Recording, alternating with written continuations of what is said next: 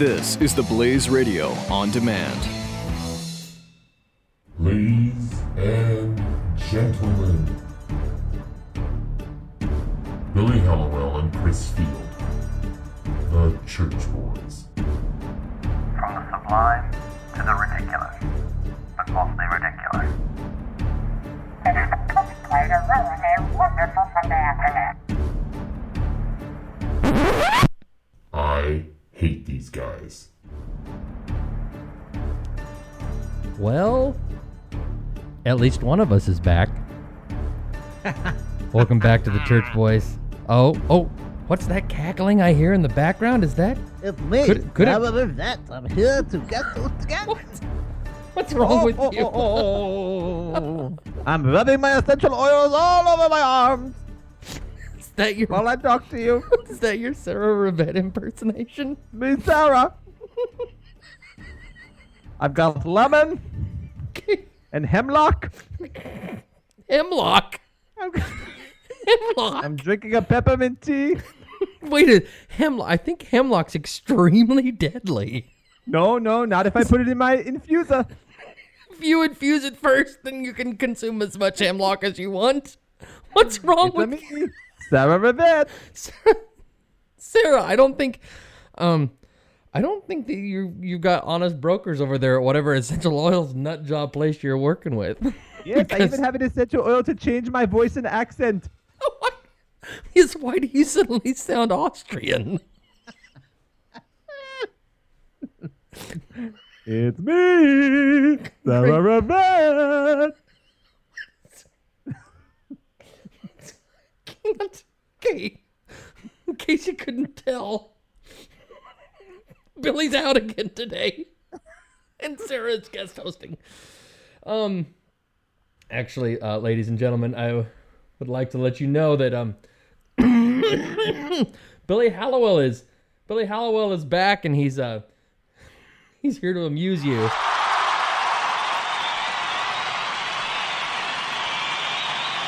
Yes, ladies and gentlemen, Billy Hallowell is back. I would have been out last week. I would not have been out last week had we not had the baby at the end of the week last week. But we did. I mean, I shouldn't say we. My wife had the baby. I was there for it. Well, and still, and I'm assuming that you heard the show from last week. Yes. Okay, so have you found a way yet to prove that you're the father? Well, it says it on the birth certificate. We haven't had any DNA testing done. So as far as the legal paperwork goes, you're the father, yes, like an adoption, you're awful. mostly. Well, I have to say, I was very, and I know we wanted to talk about my impending paternity leave, or my continued, rather, paternity leave. Right. We can talk about that after. I wanted to say that I thought Sarah Rivette did a wonderful, wonderful job. And Sarah has always been a brilliant media mind, but never loved being on air. So it was really fun to listen. Let's not go crazy. Brilliant. Listen, I'm trying to shower praise upon Sarah. I thought she did great. Okay, let's we'll give her that. I love that. You were probably horrified. All I kept thinking during the what should you never say on the radio segment was Sarah is horrifying Chris by letting him know just how messed up she is. Her mind works. It's quite embarrassing, actually. She's boy, if you're not ready for it, having any sort of interaction with Sarah at all for the last more than about 17 seconds is life-changing. We're gonna prank Sarah Rivette today, I think. Okay, we'll do that. Should we do that now, or you want to do that like in the next break? Let's do it after, because I feel like it'll be a good break after we Okay. talk about the things that are outraging us. Okay, so let's we'll set that aside. We will prank Sarah when we come back in the next break. And so let's talk about your sissy boy paternity leave that you took this week. How'd that go? Well, I'm at the tail end of it. We had the baby April 5th. So it'll be almost 2 weeks by the time I go back, a little shy of 2 weeks. And I have to say, and I said this before, and I think even our former front page editor John Seidel agreed. I think that I would not judge anybody who chose not to take a week or two off. I would not, because it's everybody's choice. But I would say it was the best decision I ever made. I'm sorry. I was finding some appropriate music to have in the background here now. You say it's the best decision that you ever made? I did. Yeah, one of them. So, absolutely. so right, you like it ranks above marrying Andrea. It ranks above. It ranks third. above having children. It ranks above. I don't know if you know of this man named Jesus. It ranks above having chosen to know him. It's really quite astonishing how great you think this paternity leave thing is. All right, fine. It's on the tail end of a top 5. So tell me. So okay. In all semi-seriousness, and I gave you a hard time about being on paternity leave all the time, and Well, can we just let's call it what it is? It's actually not really paternity leave All because that doesn't exist. which is It's fine with me. called vacation leave Right. for a paternal purpose. It's So called what- depleting your vacation time leave. So do you have anything that you learned being on paternity leave? You know, I do, and I'm going to say this, and I'm going to sound, and you can make fun of me. Okay, well, I do think, I mean, I have worked pretty incessantly since I was like 14 years old, okay? I think you probably have too. And I do take time off. I used to not. The last couple of years, the last 2 years, I've started taking time around Christmas only because it's the only time I can see my family. Right. I don't live near my family. And I've started taking another week at some point to go and be with my family. And I've really tried to unplug during that week. And when I say unplug, I don't mean I'm going totally off my phone, totally off my computer. I'm unplugging from what I have to do 40 to 90 hours a week, which is writing. If I want to be on Twitter or Facebook on my own, that's fine. Anyway, I would take that week. I think with this, a lot of times all of us are very busy and we love to work. We don't want to stop working. Right. But to me, it's like, and to be and to be fair to us, it's not. There's a difference between being a workaholic and being somebody like us who's like, I've got responsibilities and I really like my job. I enjoy it. I'm not a workaholic. I can set it aside if I need to, but I enjoy my job. I like doing this, what we're doing. I like doing the stuff on the Blaze, doing the magazine, doing all the other stuff. Absolutely. So, yeah. Absolutely. And so I started feeling like, you know what, it's going to be harder on my wife this time because we have a kid who's going to be 3 on Monday. Right. And it's going to be harder on her. And there were some challenges. Everything went fine with the delivery, but she wasn't feeling the best after, so it was good. But so I was thinking about that beforehand. But I was also thinking, like when I die, if I'm on my deathbed, and I know this is very dramatic, and I'm thinking through the things that really mattered. To me, it's like, you know what? Having that time for a week or two to get to know your kid and to help out and to be there, to me, that's something that really would matter more than, did I work an extra week or two writing articles that nobody cares about anymore because it was 30 years ago. Right. So as much as I love I felt like it was the right thing to do. And I really do feel like I was able to accomplish some other things that I just never have time to do. Okay. So yeah, I'm happy I did it. So are there any specific things that you could say that you learned? I mean, you're happy that you did it, but what do you take from the experience other than you're happy that you did it? Well, that I do like to work. So like, So maybe when you have the time off, okay, well, I'm bored. Right. What I learned is that paternity leave I won't take the next time. I learned that paternity leave is a bad idea. I think a week to 2 weeks is perfect. I think taking any more than that for me would have been absurd. Right. I think 2 weeks, like if a company, I really do believe this. I believe every company in this country would be smart. Not that they should be mandated to do it, but would be smart to give a week or 2 weeks. Because look, we talk about loving families, especially conservatives. We love families so much. Families are so great. Well, it's good to allow people to spend a little bit of time with their new family members. So okay, well then then encourage them to do what you did, and that's take your vacation time and go do that. I mean, you've got time to plan. You've got 9 months to plan. You can save up your vacation time. And that's fine. Now because you're putting me in a position to critique my current arrangement, I don't think you should have to take vacation time, but I was fine doing it because I had more than enough, and I'm very fortunate to have had the time to do it. I'm not criticizing anything. I'm very fortunate to have had that time. I think it's nice to give a week or two off for that purpose. Do I think you're a bad person if you don't give it? No. Do I think? No, nothing like that. And, if I'm fired after this broadcast, you'll know why. And do so. Well, I was gonna say whatever. I was gonna criticize you for taking the time off, and I have, but mostly just to give you a hard time. I told you I wasn't gonna say this online, but I was proud of you in a lot of the things that you said while you're on paternity leave, and I thought it was good. And if somebody wants to take time off to be around the baby when they first have the baby, that's fine. That's their thing. That's not what my wife and I chose to do with my work and things. I'm not a fan of the paternity leave movement. I'm all for if you want to take vacation time, but I gave you a hard time online about being a sissy boy, and I think that there's a part of me that does believe that, not to the extent that you're a sissy boy for doing it, but there's a part of me that, and you have to understand, where I grew up and where I live now, totally. right? Okay, so it's very much farmers, and one of my classmates growing up was the 10th of 10 children, and he was born during harvest, and so somebody radioed to his dad, who was out on the combine, when his wife was going into labor with their 10th son, my friend who I went to school with, and said, Mr. So-and-so, your wife's in labor and is ready to have the baby. Says, well, take her on into the hospital in town. She knows what to do. I mean, that's kind of the attitude that we grew up with, right? So there's a part of me that says, you don't need to take time. You go, you have the baby, you get your S together, and you move on, right? So when I criticize you for being soft, there's a part of me that's it's a criticism not of you, but of our entire wussification of the American male feeling that I have. And I think at the same time, there is definitely something honorable about taking the time off to be with the baby. I get that. I understand it. I just feel like we talk, and this isn't about you or anything. And I'm not criticizing. I'm not criticizing the Blaze. I am fortunate enough to have had the time to take. And sure. Look, I don't think a company should be forced to do it at all. And in fact, I don't think it's ever really been an issue that's probably been raised, which is why there isn't paternity leave.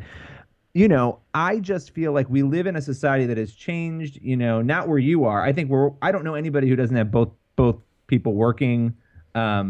Luckily in our arrangement, my wife's a teacher, so she's home for a part of the summer. Right.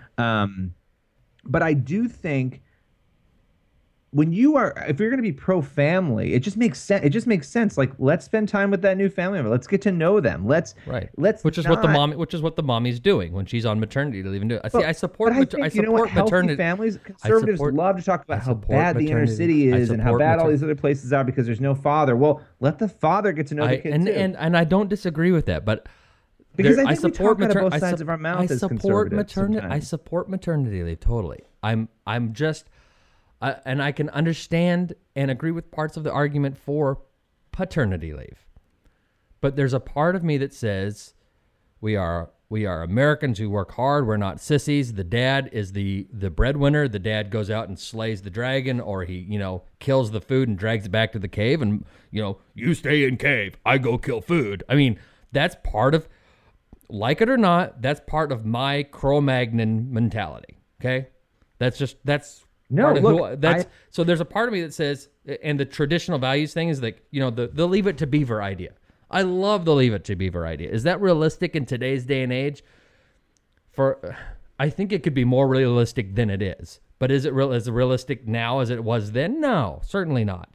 But I think it could be more realistic. But I just like the idea of mom's at home with the baby. And I think that men should have the time to connect with their children. I don't think you should be distant like, sometimes Ward Claver might have seemed, but and you know this about me and my family. You can't say that I am not involved in my kids' lives. No, you're very involved. And that's why I would never say. And I know we're not criticizing each other other than in fun.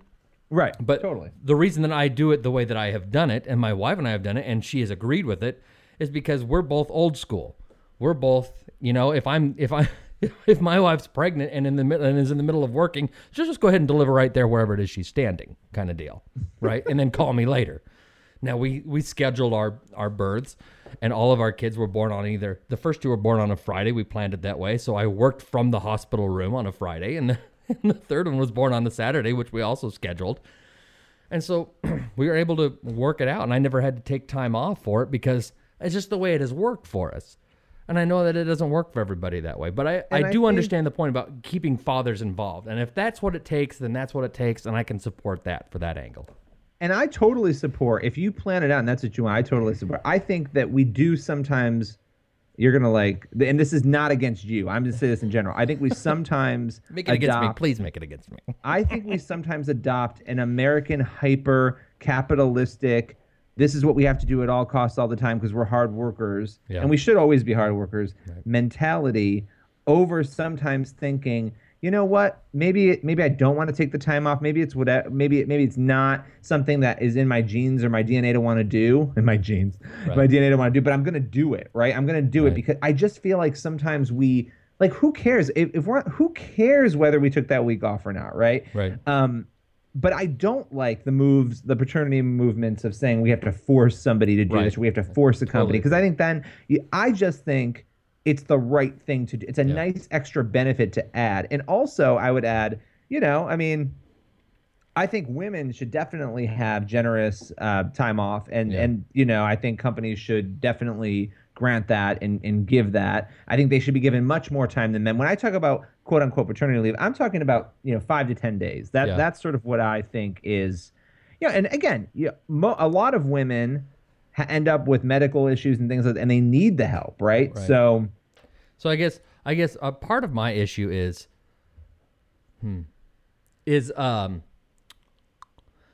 so my wife and I aren't having more children, but so if we implement and again, I'm not into fairness, it's totally not my game, and you understand that, but how do you institute a paternity leave program? Listen, it's different for women because women are the ones who get pregnant. Okay, so we can all agree maternity leave is good because they have to heal, they have to spend some time getting better because they just went through a very physically traumatic experience. But for the males, for men, how do you set up a paternity leave system for someone like me who's not having more kids, or well, I guess we could have more kids, but we're not planning to, or someone who's unmarried, or someone who is as we've always said about you, but apparently it's not true, someone who's impotent. Allegedly, it's allegedly not true that you're impotent.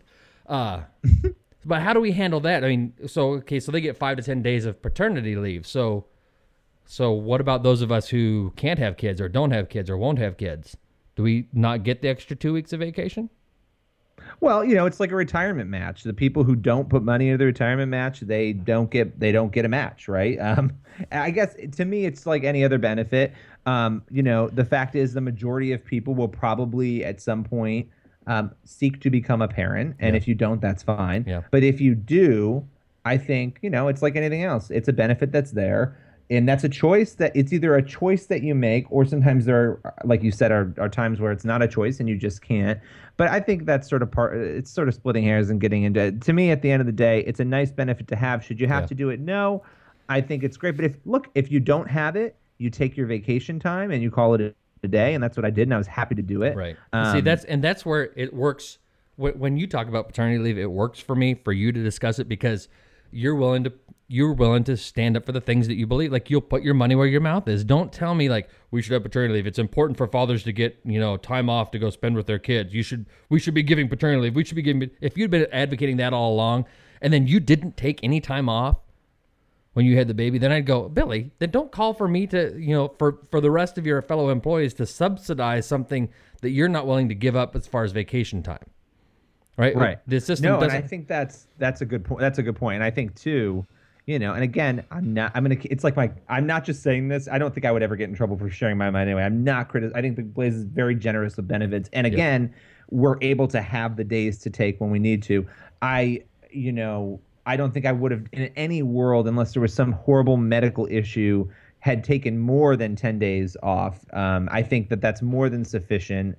I don't think you need, a month off for quote unquote paternity leave. And I almost jokingly call it paternity leave. It was just time that was taken. Yes. It was like a staycation, basically. Yeah. We were in the hospital for 2.5 days, and then we came home, and it was great. I would do it again in a heartbeat, and I would encourage anybody else to save their vacation time and do it. Because it's great. If it's something, if it's something you believe in and your company doesn't offer it, then save up your vacation time to do it. Right. Because otherwise you're being dishonest. Urge your company to offer it. Well, but not annoyingly so. Okay, I'm totally joking. I love throwing things out there to make you hate life. So there are a few things that I learned while you were on paternity leave. In fact, in fact, there were more than a few because I'm going to go through the list that somebody else wrote. If I can find it here. Here we go. Okay. I love this. Where is it? Here you go. You love it. You're trying to set me off. All right. So our friend, former acting managing editor. Wait, what was his title? Former acting managing editor. Former acting managing editor, John Seidel, who we had on the show a couple weeks ago as he was taken off, and now he's over at I am 75th or something. He's dead to us, so it doesn't really matter. But I'm a living teen. But he wrote a list. He says, what I've learned about Billy Hallowell while he's been on paternity leave. And I thought this was a great list. Number one, he's not afraid to use his new daughter for shameless self-promotion. 2, he still complains a lot. Well, are you a complainer, Billy? Well, I had campaigned in high school to win senior year to win funniest because I thought I was so funny at the time.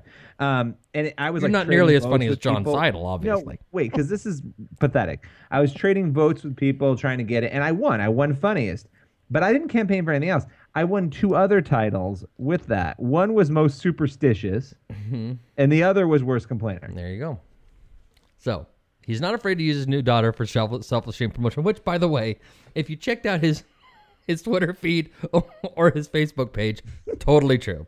Still complains a lot. He talks so much about unplugging and being with his family during his 2 weeks off, and yet he continues to tweet incessantly. But I never said I would unplug. And you immediately, as soon as that went up, you're like, I never said I'm going to unplug. I never said I'm going to unplug. I haven't touched the keyboard. I never said I'd unplug. Except what for the I said was except for the other computers I have in my house. I haven't touched the keyboard. I had not been on my Mac. That is true. But here's the deal. And also the self-promotion thing, maybe, although, I'm... What do you mean maybe? What do you mean maybe? Wait, if anybody had access to John Seidel's Facebook page, they'd be subjected to pictures of him shirtless holding his baby. It's embarrassing. He has, for some reason, he has an outline of the state of Wisconsin tattooed on his man boob. Anyway, but what are the last 2? Read the last 2. So, there only see 4 on here. Was there 5? I thought it was 5. I thought it was 2, but there's only 4 showing up here. And then, let's see. Let me see if it expands here. Maybe I'm missing something. No, I might be wrong. No, it's just the 4. All right, so and then I loved. You did react immediately when you put that up there. I didn't say I was gonna unplug. You big whiner. Number 4, he wrote a Facebook page. He wrote a Facebook post justifying taking 2 weeks off that should have been titled "Dear Billy."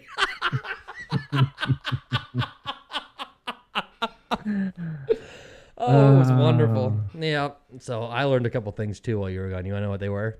Yes, tell me. Okay, so first of all, you're soft, which I already knew, but it confirmed it.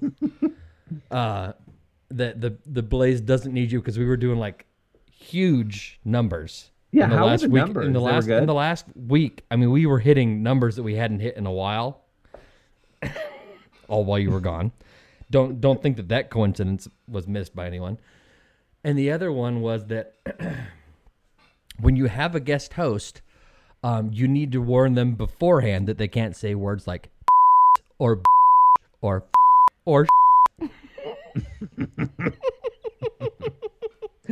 Well, Sarah has about as much class as one can get. Oh. So I'm gonna have to go back and fix that in post.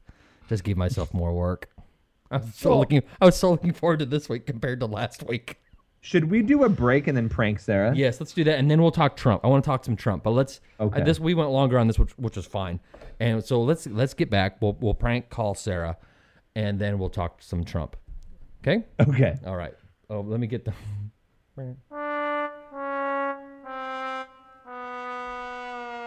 That's me ridiculing myself for not having the playback machine on the right stuff here. Okay, we'll be back in. I'm such an idiot. We'll be back in just a minute. The Church Boys. Back to the Church Boys. So we are back, and we are getting ready to make a little phone call here in just a minute. Let me get my board together here, Billy. Where'd that effect go? Okay, here we go. So we're going to call Sarah Rivette, and Billy, set this up for us so people understand what it is you're trying to do here. And so we're going to see if it even works. We're going to see if it works, because Sarah can be pretty cunning. But basically, Sarah's obsessed with wait. What did you just call her? Cunning. Okay, go ahead. She is obsessed with essential oils, and is the company that she absolutely loves. She buys everything from. And I'm she's sure, like, and I'm sure it's a lovely company. oh yeah, no, they actually make pretty interesting products. But anyway, do they sell any hemlock?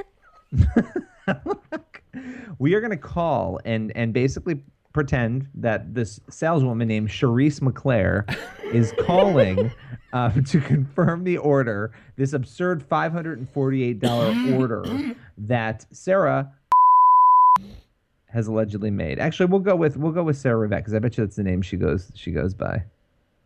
You think so? I think so. Just call her Sarah. Say, "Hi, Sarah. This is," and just do it with it. You don't have to. Good point, because the last name could give it away. Right.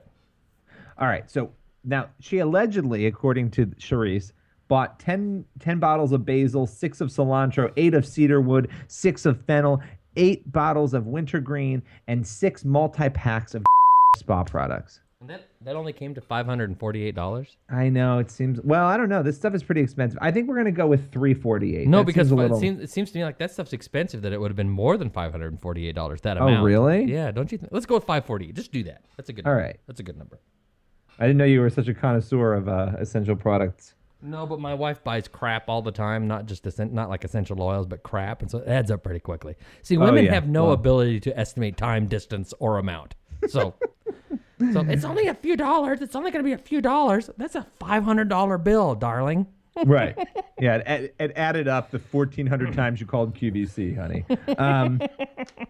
Okay. The Home Shopping Network. Are we doing this now? So are you ready to dial? I'm ready. Okay, I will give you the signal when it's time for you to dial, okay? All right.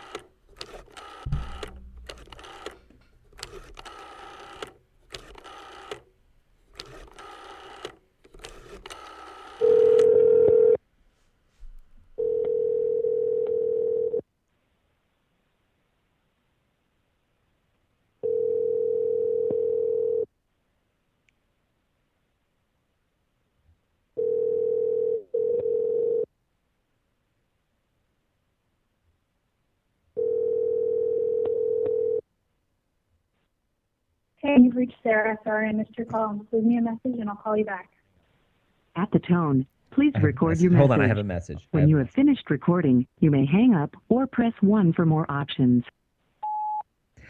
Hi, Sarah. This is Charisse McClare from Products. I just had a message for you about an order that was placed, a $348 order that I'd love to discuss with you. Please give me a call back at 1-800. Okay. Okay. Want to try again? See if she'll pick up. Yeah, because I made that phone number up. Oh, you did? I'm an idiot. Yes, it's the wrong phone number. So, Of course. So now she's going to know. well, I don't know. Okay. I don't know if she'll know. All right, let's try again. Okay, let's try again. Here, I will point to you when it's time here. Oh, wait, I already started. That's going to sound really awkward. It lined up.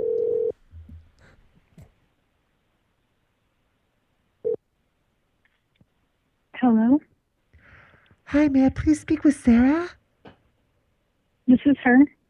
Hi, Sarah. How you doing? This is Charisse McClare Products. How you doing today?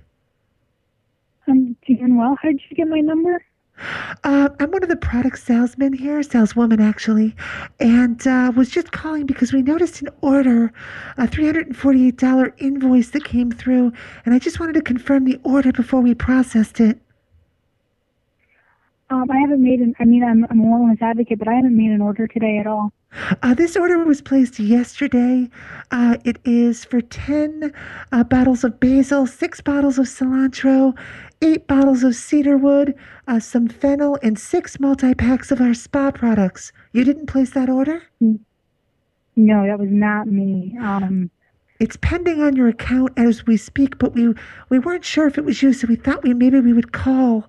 But we really need to get confirmation from you because that will process by end of business day today at 5 p.m.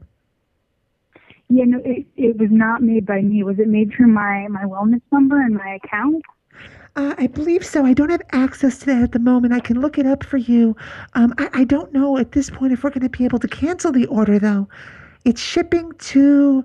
Let's see, I can give you the shipping address. It's 158 Marquise Avenue in Phoenix, Arizona. Is that your address? No, that's not me at all. Are you sure? I'm positive. I do not live in Arizona. I've never been to Arizona. I don't know. It says that that's the address it's shipping to. I'm not sure what to do. What wellness account number do you have on it? Let's see. It's 157643. That's not me either. I think that you have the wrong phone number. I think that that something got mixed up because that's not my wellness advocate number and that's not my address. So. But it says Sarah here. That's your name, correct? Yes. But all the other information that you have is incorrect. You have one child, and I see you're also registered to come to our convention in Utah later this year. That's correct?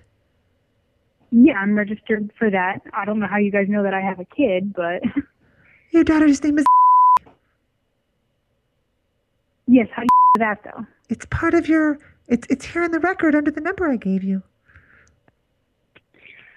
That's not my wellness advocate number, and that's not my address. So I don't know. I don't know where the disconnect is. It's okay. Calm down. Stop yelling at me. Stop yelling. There's no need to be upset. We can settle this and figure it out. Okay. I'm sorry. Are you eating? It sounds like you're eating. It sounds like you're eating. I'm taking a drink of water. Is that okay? Okay. Hello? I'm still here. I took a drink of water. Now, so how do you want to pay for this today? Do you want to pay credit card, or I have your credit card on file? Do you want me to charge the $348, or do you want to be billed and invoiced like we usually do? This is not my order. That's what I'm telling you. Okay, so I'll put it on your credit card? That order. No, ma'am, that was not my order.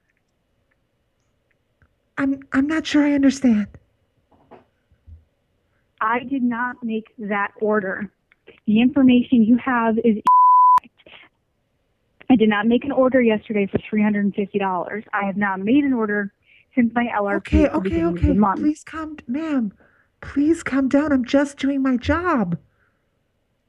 No, and I understand it, but you also probably should understand that it's odd to receive a phone call like this where you have all of my information and are trying to charge me $350. Gosh, I hope you're nicer to your daughter than you are to me right now, because I really just feel attacked. You called me. I'm going to get off the phone with you now, and I'm going to call customer service directly myself. Okay. I have no idea who you are.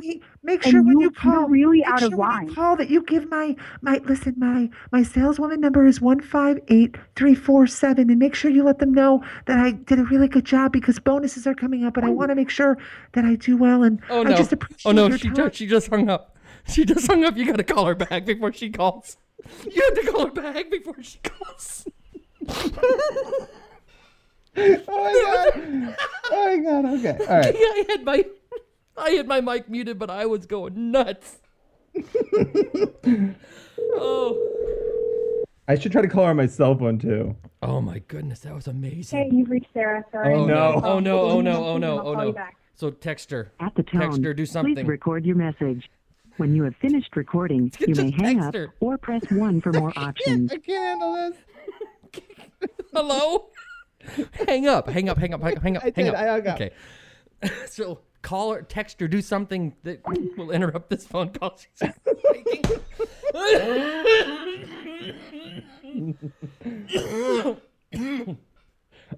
She absolutely, honestly, she would do really well on like Boiling Points or something. Oh, what's the name of the company? She's on Slack right now. What's the name of the company?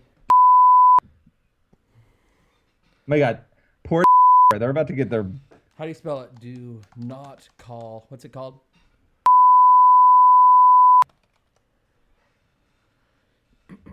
My God, it's going to voicemail.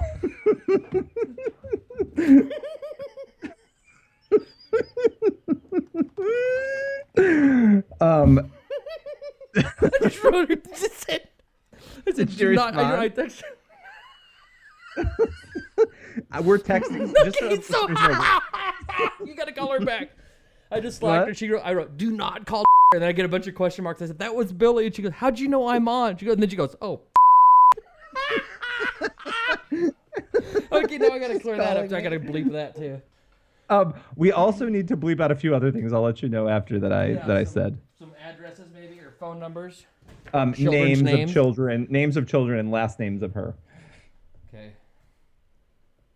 So call her. And back. we're calling Sarah, just so everyone knows. Yeah, call her back.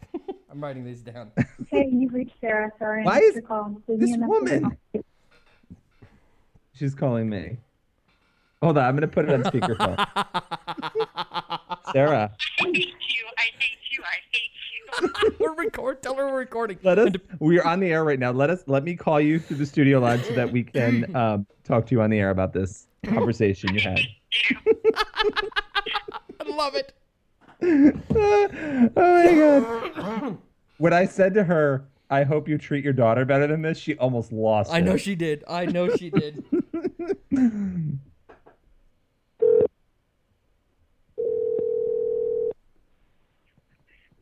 am so angry. Hi, right Sarah. now. This is Charisse McClare. How did you do that voice? It sounded weird was- to me, and I didn't know what to do. it And was you got all amazing. angry, and then I got all angry. It was awesome. He was about to pass you to a supervisor. I texted him and said, send her to a supervisor. Oh yeah, Ringgold Bell Johnson, the actor who played. That's who it was going to be. Sarah, you did I very hate well. you guys. You did so well. You actually. So now that so before we go any further, is it okay with you if we air that, because it was hysterical? That fake conversation. Fine. Okay. We'll bleep out, of course. We'll bleep out names and I was going to bleep out your last name too, of course, but because I wasn't sure if that was public. Yeah, I'd appreciate that. Yeah, just because it's because everybody on the Blaze knows me as Rivette, so I'd appreciate it if you did that. No, absolutely. We'll bleep out name too. Okay, now you just said it again. I just want to say things that make Chris have to bleep me out. Oh, jeez. Oh, Sarah, man. how And mad are you on a scale from 1 to 10? Sarah, I had my mic muted because I was going crazy. I couldn't stop laughing. It was amazing. Well, here's the thing, because we recently had our credit card information stolen. So I was actually super concerned that this was real, because we're still dealing with a little bit of the blowback from that. So that's why I was wait a second, you called me. I have no idea who you are. This is very absurd. And there was an email sent out from probably a week and a half ago about phishing attempts and billing issues. And everybody knows that you fall for phishing attempts, by the way. Oh, Chris, you also have to bleep out the name of the company. Oh, man. Yeah, unfortunately. Oh, do we? Yeah. Okay. Well, yeah. So I mean, we got an email from them warning us about billing issues and phishing attempts where people, they I think they had some kind of what do you call it? I don't think there was a breach or anything with their security, but I think some information got out there, and I just can't believe, Billy.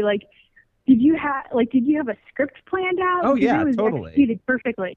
So, no, I mean, I didn't have numbers and things like that. I didn't have your customer number, so I winged that. But I did go to the website and make a product list of what you purchased in this. So I have at least a semi-legit. I just had my name, a product list, and then I was winging it from there. Okay, so Billy, I have to, because you did so, I have to give you this here.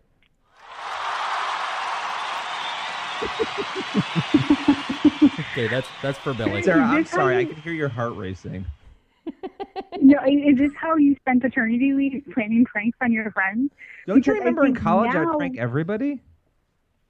I know, and I think that's why we now need to share the Thanksgiving story. We do. Okay, so We do need Okay, to share this would be a Thanksgiving perfect story. segue. I think Okay. we should save it for next week and really build it up. That's perfect. So do you want to save it for next? We'll do it next week Yes, absolutely. because we did tease the Thanksgiving story last week, and so we'll have to share it another time because we had. No, it's so good, and we have to do it justice, Sarah. So we'll have to talk offline about how to do it justice without getting sued by the person who's at the center of it. But it's an amazing story. It is an amazing story, and as a teaser, I don't know, is this the part that you're going to use for the show or not? But we can go with it. As a teaser, it involves a fake pregnancy test, Wine a set of knives, and pie. and wine, a lot of wine. Oh, tons of wine. Probably like my weight in wine. Oh, I can't wait that to was tell that story. Totally worth it. Totally worth it. All right, Sarah. Well, we're gonna let you go now, but I appreciate that you. Actually, I'm impressed. You would do well on Boiling Points or one of those shows where you get tested. You didn't lose it until I said, "Is this how you treat your daughter?" You called Yeah, that part freaked me out. Like, how do you know I have a daughter? And then I remembered that on my public website, like my public wellness advocate website, I have a picture of me and there's information about why I started using oils is because of her. So I'm like, oh, never mind. They would have that information. So Maybe I need to lock my stuff up. But Sarah, the only question I had for you leaving this, being such an amazing talent and tricking you, is what were you thinking when Charlize McClare said to you, "Here's my customer number. Make sure you give me a good review." I threw the phone because I immediately got up when Mary called. I got up and immediately went to my computer to be like, did I make an order without knowing it? Because that's actually happened to me once where I thought I was saving an order for the future and I put an order in on accident. And because, I'm a tech genius and I'm really awesome at computers.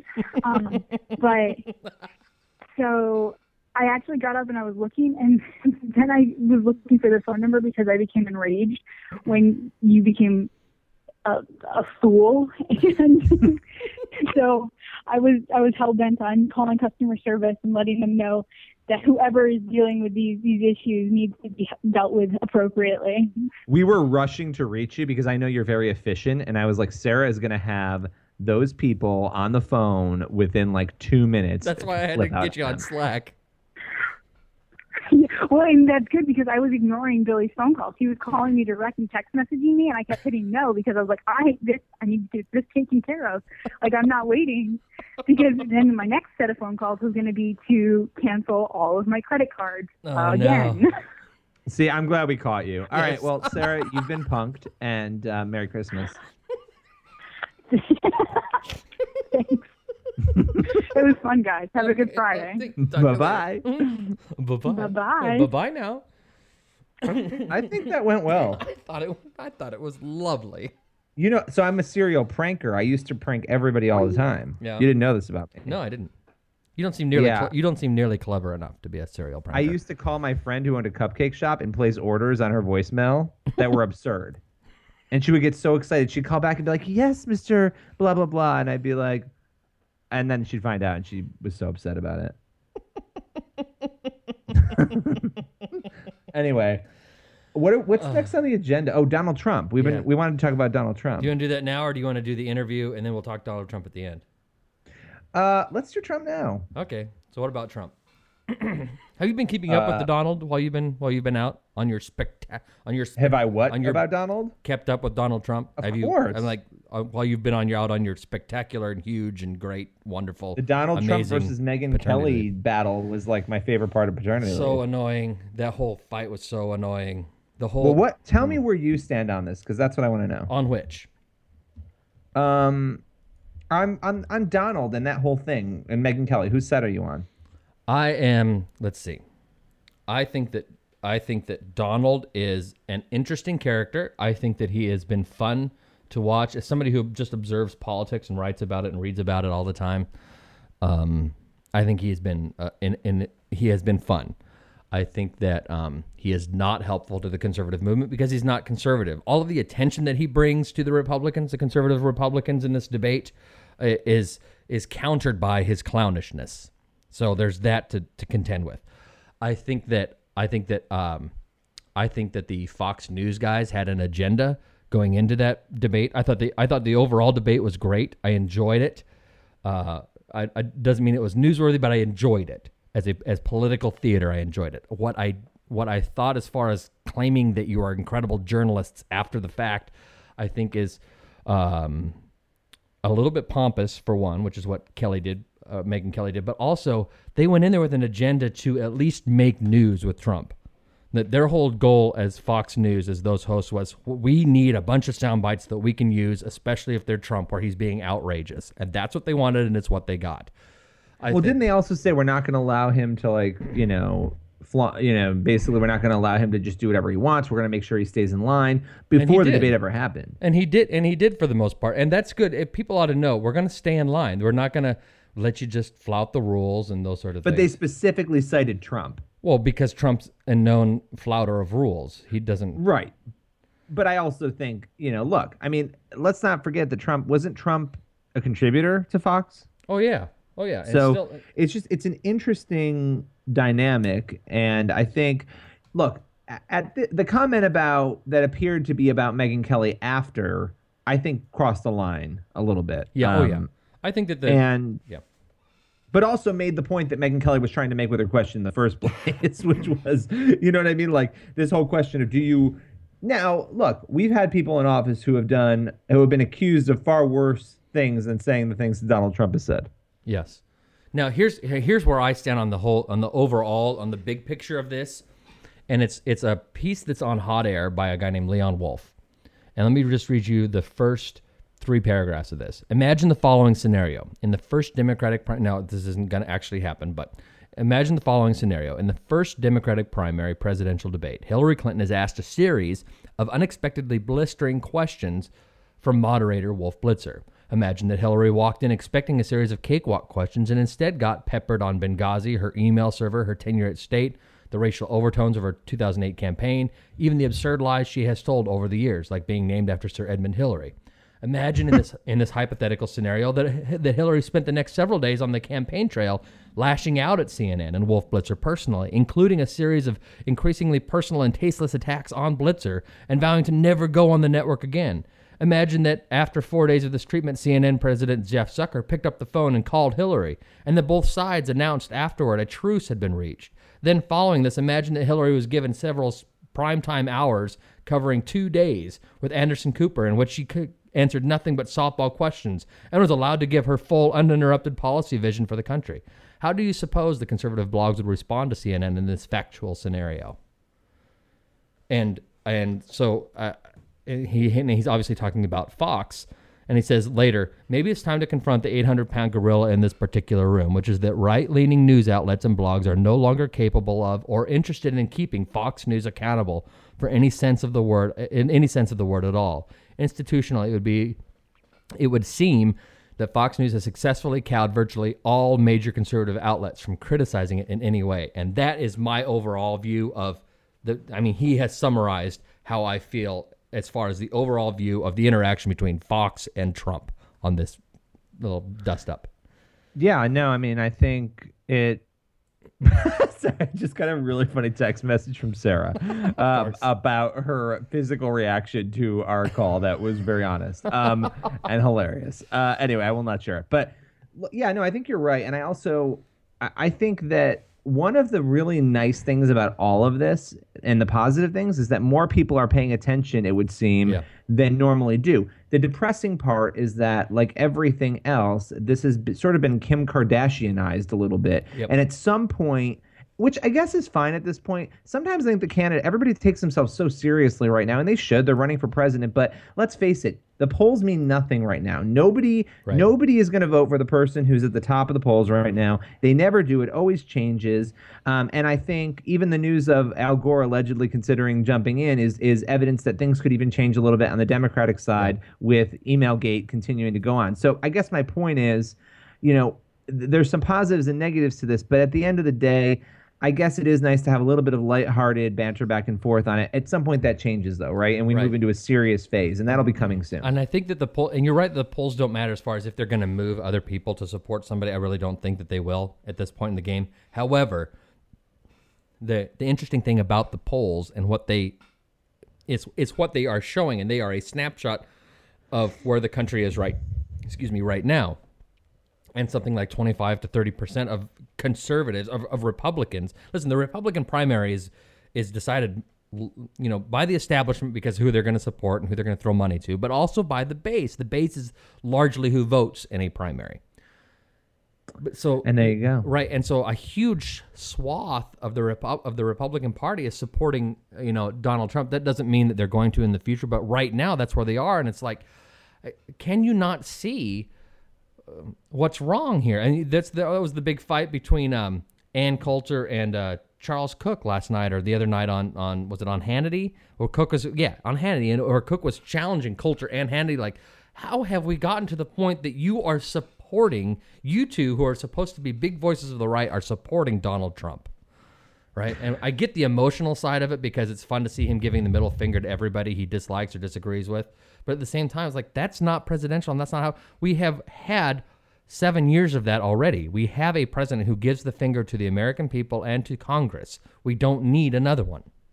Well, I think that really the bigger issue here is that there's something missing in politics, and this is showing us that. What's missing in politics is honesty and truth, and it's been missing forever, but it's gotten much worse. And I think what people, and this has been said a million times, what people crave with Trump is sort of exactly what you just said. They crave the candid nature of somebody just saying whatever it is they think that they really believe, even if that might be absurd at moments or seem absurd, being honest and truthful. And candidates don't do that. What is fascinating about it is that Trump has said some very interesting things, and he's been able to capture a lot of support. And so in my mind, it almost should send a message to some politicians that maybe we can enter a new era. I think Obama has done this a little bit. And he's done it by going on all the, which I actually don't love, going on all the evening shows, going on all the comedy shows, going on the entire circuit, going on The View. All of those things he does to pander to people, but there's also a barrier that's knocked down, for better or for worse, between the president and the people. And I think, and this is the last thing I'll say about it, we need to find a balance, I think, where presidents are more presidential than I think Obama has been at moments, but are also, able to speak a truth, maybe, and candidates in particular, a truth that we don't generally see in politics. There's got to be a middle ground. And I agree. And the thing about Donald Trump is he comes across as truthful. I don't know that he believes a thing that he's saying, or if he believes even half of it. That's a good point. That's a good point. We assume he's being truthful because of the fact that we like the fact that he's sticking the finger in the eye of people that we don't like. So he's mocking the people we love to mock, so he must be telling the truth. Well, no, maybe he just figured out who it is you like to mock and goes, you know what? If I mock these people, then these other people will support me. So I think that there's something to think about there. I'm not sure. He is seemingly honest, though not necessarily honest. Well, there you go. There you go. All right. So we got an interview coming up. Remind me what it is, because you recorded it. So this is Nicole Weeder. Sorry, she was a model. She moved to Hollywood to be a model and an actress about 10 years ago, and ended up leaving it all behind. She became a Christian, just found herself totally jaded in the modeling world, and ended up starting this website for young women, teenagers in particular, and it has exploded. It's got a huge following. I think it's one of the biggest websites for teenage girls, faith-based websites for teenage girls out there. And her whole life has changed, and she's devoted her life to this, and it's just sort of a fascinating, intriguing story. She also, coincidentally, has taken on Cosmo magazine in the past. We had that interview with Victoria Hearst not too long ago, and Victoria Hearst sort of picked up some of the work that Nicole had done in the past. So we spoke with Nicole about all that, and I guess we'll air that for you here on the Church Boys. Okay, so we will get to that here in just a moment. When we get back from the break, we'll talk to you later. Just a minute. The Church Boys. The Church Boys. Man, I hate these guys. All right, so Billy teased a great interview that's coming up, and he did all that work and all that teasing, and then I made him take a quick break just so we could kind of get back on track. And anyway, so we're going to go ahead and do that interview for you now. We hope you enjoy it. It's Billy Hollowell here on the Church Boys, and I'm here with Nicole Weeder, who has had a really fascinating journey. She is the founder of ProjectInspired.com. She's a former model and actress. She's also an author, and we're going to talk a little bit about her new book. But I want to welcome you to the show, Nicole. How you doing? I'm great. Thank you so much for having me. Oh, no problem. No problem. I'm intrigued to hear your story. I've read a lot about your story in the past, and I guess we'll just jump right in on sort of your foray into, Hollywood, into acting and modeling, and into that whole world. You were pretty young when you went to Hollywood. You were what, 16? Yeah. So I guess tell me a little bit about what interested you in modeling and acting, and how you ended up getting there. From a young age, I always loved, performing, and I would always put on dance recitals for, my friends and family. And from a young age, I knew I wanted to perform, and I always loved being in front of the camera. And I started booking some pretty big modeling jobs in Portland, Oregon. And I know it's kind of, a smaller city, but after booking a lot of jobs, I was thinking, I'm having success in Oregon. I wonder what I can do, in Hollywood. And so I convinced my mom and family to move down here to Los Angeles when I was 16. And I wasn't ready for how competitive it really was. And my agent at the time was like, you're tall enough, but your hips are too wide. I want you to stop playing volleyball.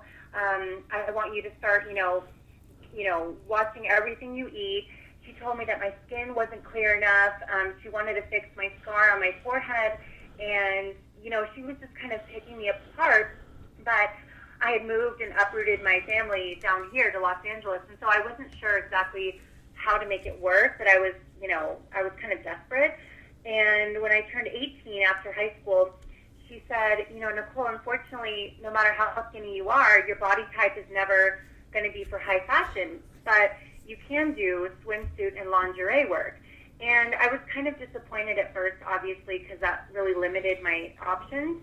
But, I was in a desperate situation, and I needed to make money because Los Angeles is expensive. And I was like, okay, you know what? I have to do this. So I started booking some lingerie jobs, and I was in some catalogs, and I was in Maxim magazine. And it made me feel really embarrassed being on set wearing just a bra and underwear. And I thought that it would be some glamorous, event, and I felt really degraded having the photographer tell me to stick my chest out, and it just was really embarrassing. I just want to jump in and ask you, so with the Maxim shoot, were there other models who were sort of feeling the same way? Did you ever interact with other people? I'm always interested in that because a lot of people say they feel that way, and you wonder, did you guys communicate about that? Did you talk about the uncomfortableness of it while it was happening? No, and it's so interesting because the other models who were there that day, they really separated us individually. And they had me shoot in a different area than the other girl would shoot. And so we never really saw each other. So I didn't exactly know what they felt at the time, but it was a really competitive environment, though, because you would kind of see the model walk by, and they were kind of, very cold, and it wasn't a friendly atmosphere. And so you just wanted to kind of outdo what they were doing and shoot hotter pictures. And so it wasn't like a friendly environment. And that's, I would say, the case for all of the modeling jobs and the castings that I went to. It was not like, oh, let's lean on each other type of thing. It was like, no, I'm, more beautiful. I'm going to get this job. I'm more willing to do whatever it takes. And so you get into a desperate situation, and it's just really unhealthy.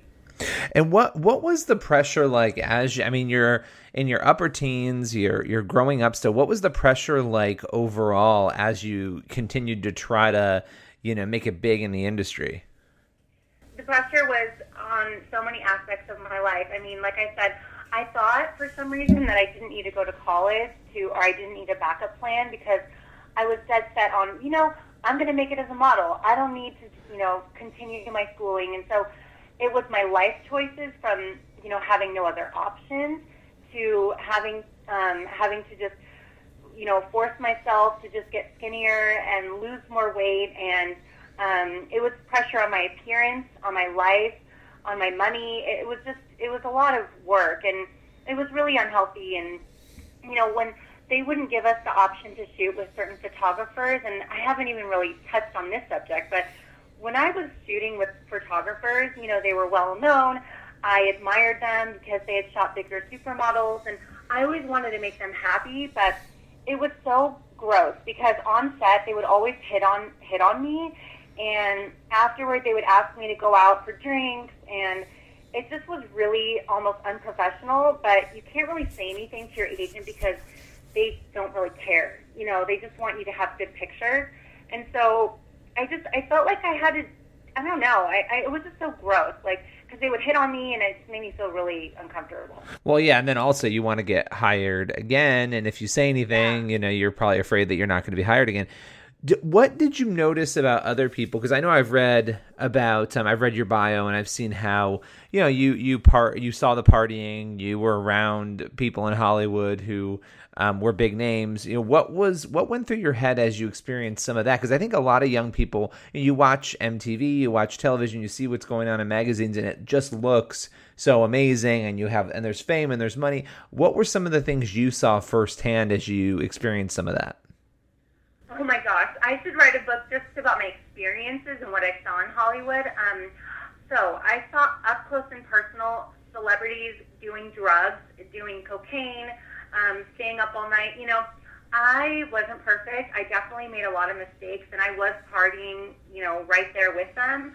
And, you know, the celebrities would have house parties, and they would go all night long, and like I said, they would do drugs, and they would offer them to people, and you know, it seemed glamorous at the time, and I did make a lot of mistakes, and I thought that partying and getting to know these celebrities would help my own name, and I thought being associated with some of them, it would help me, but ultimately, it just becomes this unhealthy cycle that you just keep going out at night, and then I started not taking care of myself and my body, and I was drinking, and it just was really bad, because the Hollywood lifestyle seems glamorous, but up close and personal, a lot of the celebrities are really miserable, and they're really, you know, alone, and they hang out with all these people who encourage them to do bad things, and no one really tells them no, and, you know, you have these celebrities, you know, men who hit on you, and, you know, you're flattered at first, and I dated a couple actors, but it was always a secret, because they were like, don't tell anyone, you know. They would always want me to come to their house. It was very private, and so I saw all of these things that were just, it seemed fun at first, but then when I came back home and I really reflected, and over time, I was just thinking, this is really bad. Like, I don't want to be in this environment. So when you were 23, that was when things seemed to change for you, and you found yourself pretty depressed, and that was after years of being sort of in this industry. And tell me a little bit about what motivated that decision to finally say, I'm not doing this anymore. I'm not going to be a part of it. It's not worth it. So it was a culmination of a lot of events, but I would say there were two specific incidents that made me realize I don't want this for my life anymore. The first one was when I was a body double for Victoria's Secret. I was basically a stand-in for them while they were getting ready. And they're so beautiful in person, but, you know, I went up to one of the main models, and I complimented her on her hair. I was saying, you know, I love your hair. And she goes, oh, Nicole, these are hair extensions. And she, like, bent forward to, like, show me. And so that was kind of interesting. And then while they were all taking a break, one of the photographer's assistants was like, Nicole, do you want to come see what I'm working on? I was like, of course. So he showed me that he was retouching their pictures, like, pretty heavily. Like, one of the models has a more pronounced nose, and he was making her nose thinner, and he was, like, getting rid of her freckles and elongating her neck. And I was just thinking, wow, like, I wonder if these models even know how much their pictures are retouched. Like, it was just really, I don't know, interesting. And so that kind of was a wake-up call. You know, I was like, wow, even these supermodels' pictures are so retouched. And then it was the Maxim job also. I was in the magazine, and I had the pictures come out on the internet, and I was so exposed, and I wasn't ready for just how exposed I was. And, you know, on the set, I was wearing a tank top, and the photographer was like, roll up your tank top so we can see your stomach. And so it's like they wanted you to be sexier and sexier, and when I saw the pictures, I didn't want to show my mom or my family, but here they were on the internet for everyone to see when you Googled my name. And so I was just like, I can't do anything about this because they own the pictures. And so it was those two things that I just realized, the modeling industry isn't what it's cracked up to be. I don't want to do it anymore. And so when I was 23 and I decided not to do it, I kind of was like, what am I supposed to do with my life? Because here I was, I moved to Los Angeles for this, but I wasn't going to do it anymore. I didn't go to college, so I didn't know what to do. And so that led me to a depression. And it was then that I sort of discovered God, and I decided that I needed to change my life. Was your family, because you didn't grow up in a religious home, from what I know, was your family surprised by that? Yes. My mom didn't understand it, and she said that I was becoming obsessed with God, actually, because I would go to Barnes & Noble, and not only with my Bible, but I would buy all of these Christian books, and she would actually take some of them from me. She was thinking, Nicole, you're getting a little obsessed with this. Like, she didn't understand. Yeah, it was weird. She didn't understand. My family didn't understand. But over time, once I told her, how much, she saw how my life was changing for the better, and I met my husband shortly afterward. And so she saw, like, the difference in my life once I did give my life to God. And so it's amazing because now I'm a light to my own family, and I'm encouraging them to give their life to Jesus, and so it's pretty cool. Now, how many years, how old are you now? How many years has it been since you left Hollywood? And then I want to talk about what you're doing now, which is pretty amazing. I'm 29, and so that was 23, I'm like 6 years. So it's been a few years. And my life is way better than I ever could have imagined. And if I would have stayed in Hollywood, I wouldn't be, so blessed as I am today. So it's really amazing. Now, you launched something called Project Inspired back, I think, in 2010. Correct me if I'm wrong, but in 2010. And Project Inspired has become, from what I know, it's pretty much the biggest place, the largest place on the internet where Christians, young Christian teen girls, and young people go to read, to congregate, to talk about issues that they face. What was it that motivated you to create Project Inspired? So there were a few things that motivated me to create it, but the main thing was my newfound love for God and how He truly transformed my life for the better.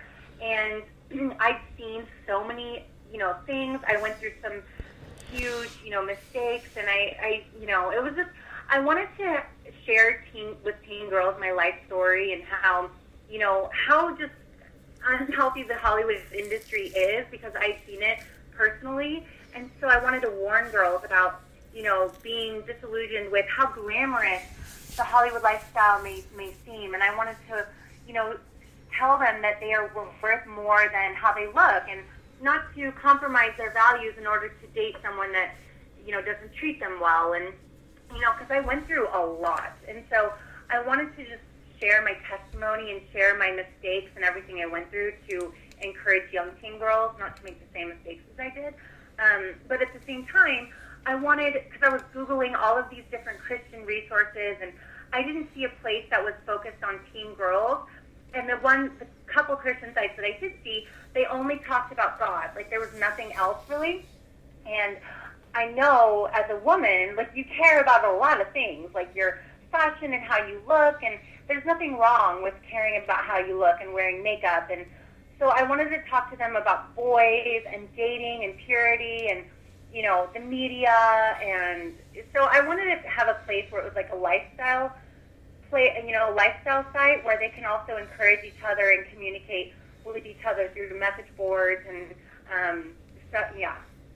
And what have you? It's been a few years now since you launched this. What have you learned through it, and how many people do you have coming every month to the site?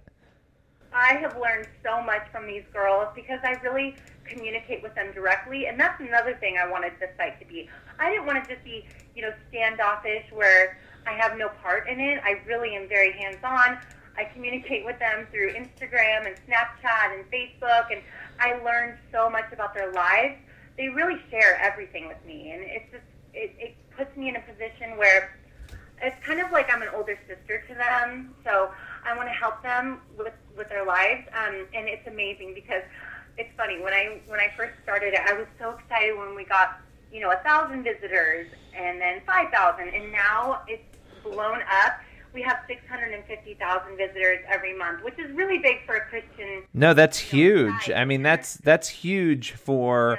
Yeah. I mean, for any site, I think people would be happy with that many people coming. But this niche that I think is really needed right now. That's fascinating to me. Now, have you heard of anything on sort of the other side for men, for young boys? I haven't seen a lot, but have you encountered any sites out there? No, and that's kind of sad because I have a couple teen boys who have reached out to me on Facebook and they've asked me, Nicole, is there a place where I can go to learn and get inspiration about? And so it makes me feel like a little bit sad because there's a real void for young teen boys to find out about God. So who knows? Maybe in the future I can create a space where teenage boys can come to learn about God, to also have support from one another. Yeah. I mean and it's interesting, but I do think when you talk about the messages and what you went through, it definitely impacts boys too, but really women, I think young women are really hit by so much more of the messaging and the photos and the images. And let me ask you this, because I feel like, and you can correct me if you think I'm wrong, but I feel like in the last 5 years, in the last 3 years in particular, entertainment and media have taken a turn. I mean, it's almost like this light switch went off and it's gotten much worse than I think it's been ever. And I think back to like when I was, and I'm 31, so I'm just a couple years older than you, but I think back to when I was watching the VMAs and you had Britney and Madonna and Christina, that whole thing where they were kissing on stage. And it's like, yeah, that was edgy, but now it seems like edginess is everywhere. I mean, it just seems like it's impossible to escape it. What have you noticed about that trend, and what concerns you about it, and what are some of your thoughts? So I remember all of those things, obviously, but I think that's one of the hugest, turning points for all of these celebrities, becoming more and more provocative. And I feel like it's because of the advent of social media. They are always trying to outdo one another, through how many followers they have and how they're covered in the, the news. And I feel like all of the, celebrities now are doing whatever, they're just pushing the envelope as much as possible because, people have done that. And, you have like Lady Gaga doing all of these things, and then Miley Cyrus wanting to outdo that. And so I think with social media, they really want to just get as much attention as possible. And so by doing all of these, negative things, they're able to get more people to look at them and to pay attention to them. And also, I really think a big factor with the inappropriate content out there is because of YouTube also. I mean, when we had music videos on MTV, they were a lot more tame because it was on TV, and I think there was a certain standard. But now with artists, producing their own videos and putting them directly on YouTube where millions of people all around the world can see, I feel like they think they have more freedom, which they probably do. And so to get the most views and to get the most comments, they're just pushing the envelope more and more and, just exposing every part of themselves. And so I think YouTube also has been a big factor in that. And it's funny too, because that whole debate with Nicki Minaj and Taylor Swift about video of the year, it's like laughable and you can kind of laugh at it. But then, that Nicki Minaj video, we were watching it in the newsroom one day because people had talked about how awful it was. And I was like, whoa, I couldn't even believe it. Was actually one of the worst things I had ever, it was as far as you could go, I felt like, before you went off a cliff, into. Yeah. So it's what are you talking about? The what was the Sir Mix-a-Lot remix? Oh, yeah, that remake, Anaconda. Yeah, exactly.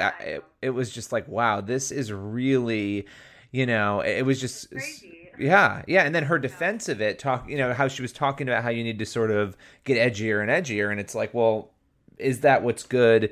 I mean, in your work, do you see girls responding? I mean, how do young girls respond to that when they're seeing it all around them, especially girls who care about God and who are trying to be pure? It's really hard on, women in general, but especially Christian girls who are trying to, be in the world but not really take part in it. But the thing that's kind of sad is that, you know, even if they choose not to watch it, I mean, it's like everywhere, and then it gets shared on Facebook, and then, you know, another artist will talk about it. And so with YouTube, like I said, it's just so easy to just click on it really quickly and just see it, as opposed to when we were growing up, MTV, you had to watch MTV at a certain time to catch the music videos, you know? But now it's like you just go on a website really quick and click on it, and so it's everywhere. I mean, it's everywhere through Instagram and Facebook and YouTube. So it's like no matter where you turn, it's like in your face. And so I feel like it's a lot harder for girls and teens to turn away from it, whereas before it was easier. Yeah, no, absolutely. And well, I've taken a lot of your time here, so I'm just going to ask you a couple more questions. One of them is about your new book, Project Inspired: Tips and Tricks for Staying True to Who You Are. Can you tell me a little bit about that book, what you're hoping young people take away from it? Yeah, so I'm so excited about this book. Basically, it's parts of my story, of my testimony, and how I was a model, and all of the pressures I faced in that industry, like I shared with you. And you know, it's amazing because ever since I gave my life to God, I had all these God incidences. They're like coincidences, but I call them that. And so I share some of those huge things that happened in my life in the book. But also, since I have such a, you know, relationship with these girls and I communicate with them directly, in the book I cover all of the issues that they ask me about, from depression to, you know, dating jerks and what to look for in a spouse, because I get that. I mean, girls are like, how did you meet your husband, and what qualities were you looking for? And so I cover all of those questions that they ask me. So yeah, that's great. And we'll make sure we link out to the book, which comes out August 4th, right? Yeah. So you're just about a week away. That's exciting. And I know, I'm so excited. If there are people out there who want to get more involved in your ministry, Project Inspired, what's the best way to reach you? What's the best way to do that? So if they want, I mean, they can obviously come to the website. It's really cool because we accept articles from people who submit articles, and so we publish them on the site if they are a writer. But if they just come to the Facebook page and ask me a question or follow me on Instagram, I respond to almost every comment because that's my heart. I care about them so much, and so they can communicate with me through social media. That's great. Well, listen, thank you so much for coming on the show. We definitely want to have you back. And I think, you know, there's so many times I need a voice like yours for stories. So I'll be reaching out to you now and having you as a source. I appreciate you taking the time. Oh, thank you so much. It's my pleasure. I really appreciate it. The Church Boys.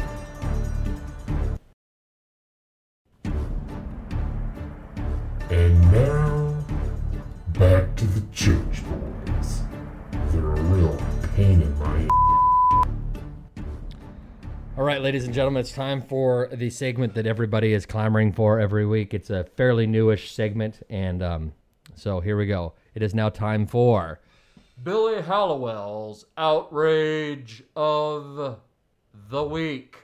Well, you know, here in America, we have another baker who has been told that he may not cite his religious beliefs in his decision to not make a cake for a gay couple. I don't understand how we continue to have this discussion, and it's almost like one side is completely and utterly unable to understand how religious conviction could drive somebody to make a decision based on their faith in a kind-hearted and pleasant way that, you know, they may not like, but they just can't respect. It's insane to me that we have a judge telling this man, this is Jack Phillips of Masterpiece Bakery out in Colorado, that he cannot cite his beliefs as the basis for a denial of service for a gay couple. You know, this is a guy, again, just like the other couple who we've interviewed numerous times, Melissa and Aaron Klein. This guy has said, look, I'm not going to turn gay people away. I just don't want to make gay wedding cakes. Right. And, you know, this discussion makes me crazy. But yet here we are with the second case. And this case is much further along in the courts than the Kleins haven't even really gotten into court yet. It was all administrative. Right. So this will be a little bit interesting to watch because his case could be appealed all the way up to the Supreme Court. So it's interesting that he can't cite his First Amendment rights, which is not only freedom of religion. He can't associate that. He actually also, he actually also can't cite his freedom of association rights within the First Amendment as far as this being involved in the wedding. I don't want to be involved in your wedding, right? Well, no, you have to be involved in the wedding, but I don't want to.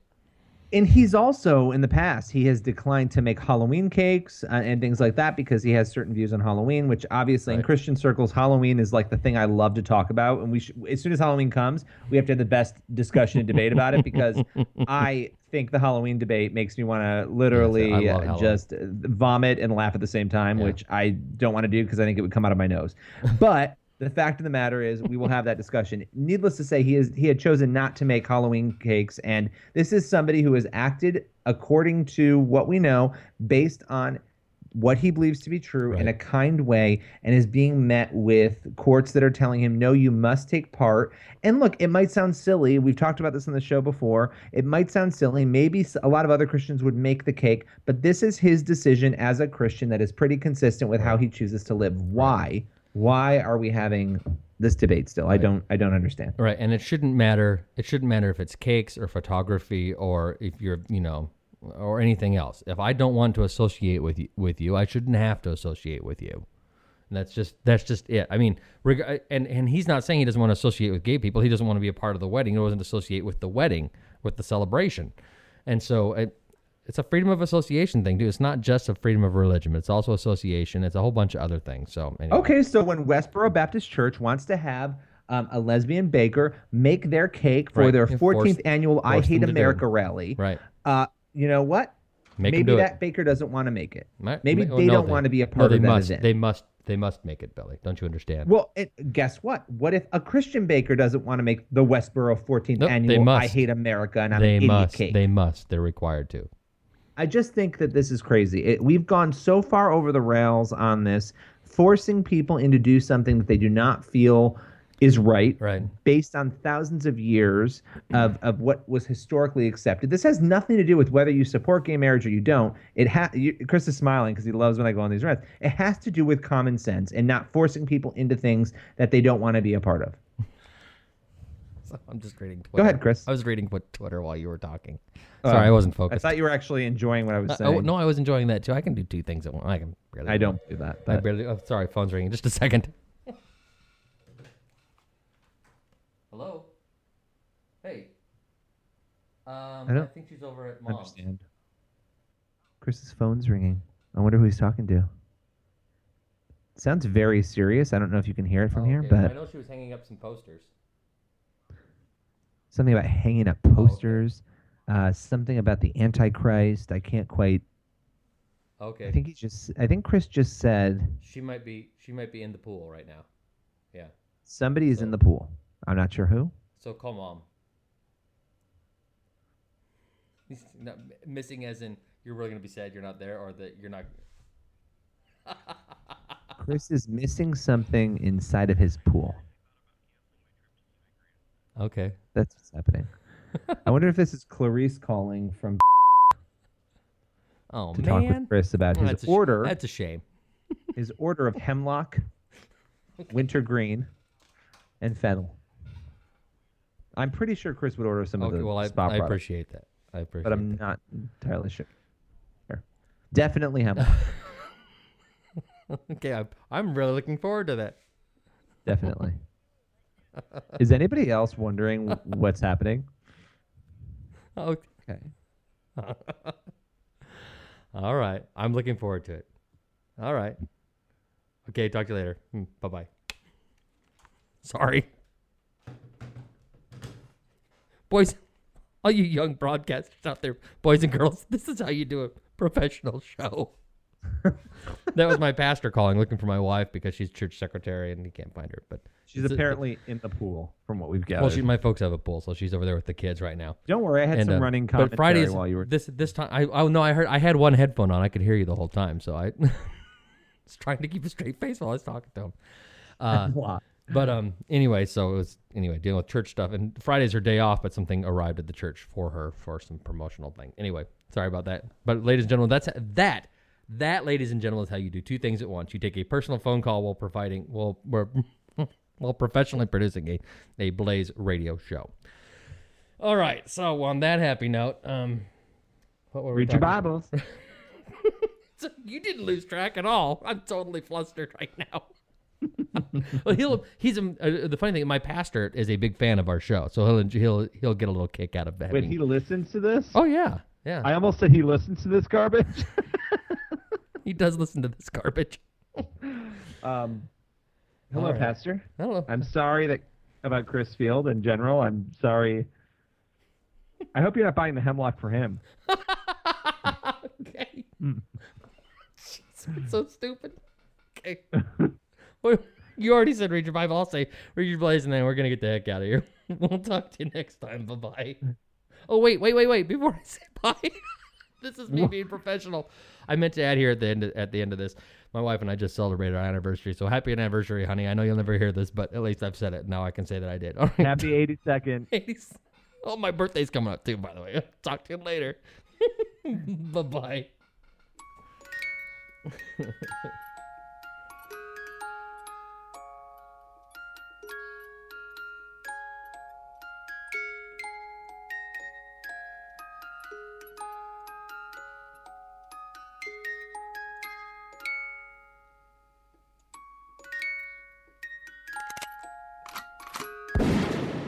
The Church Boys.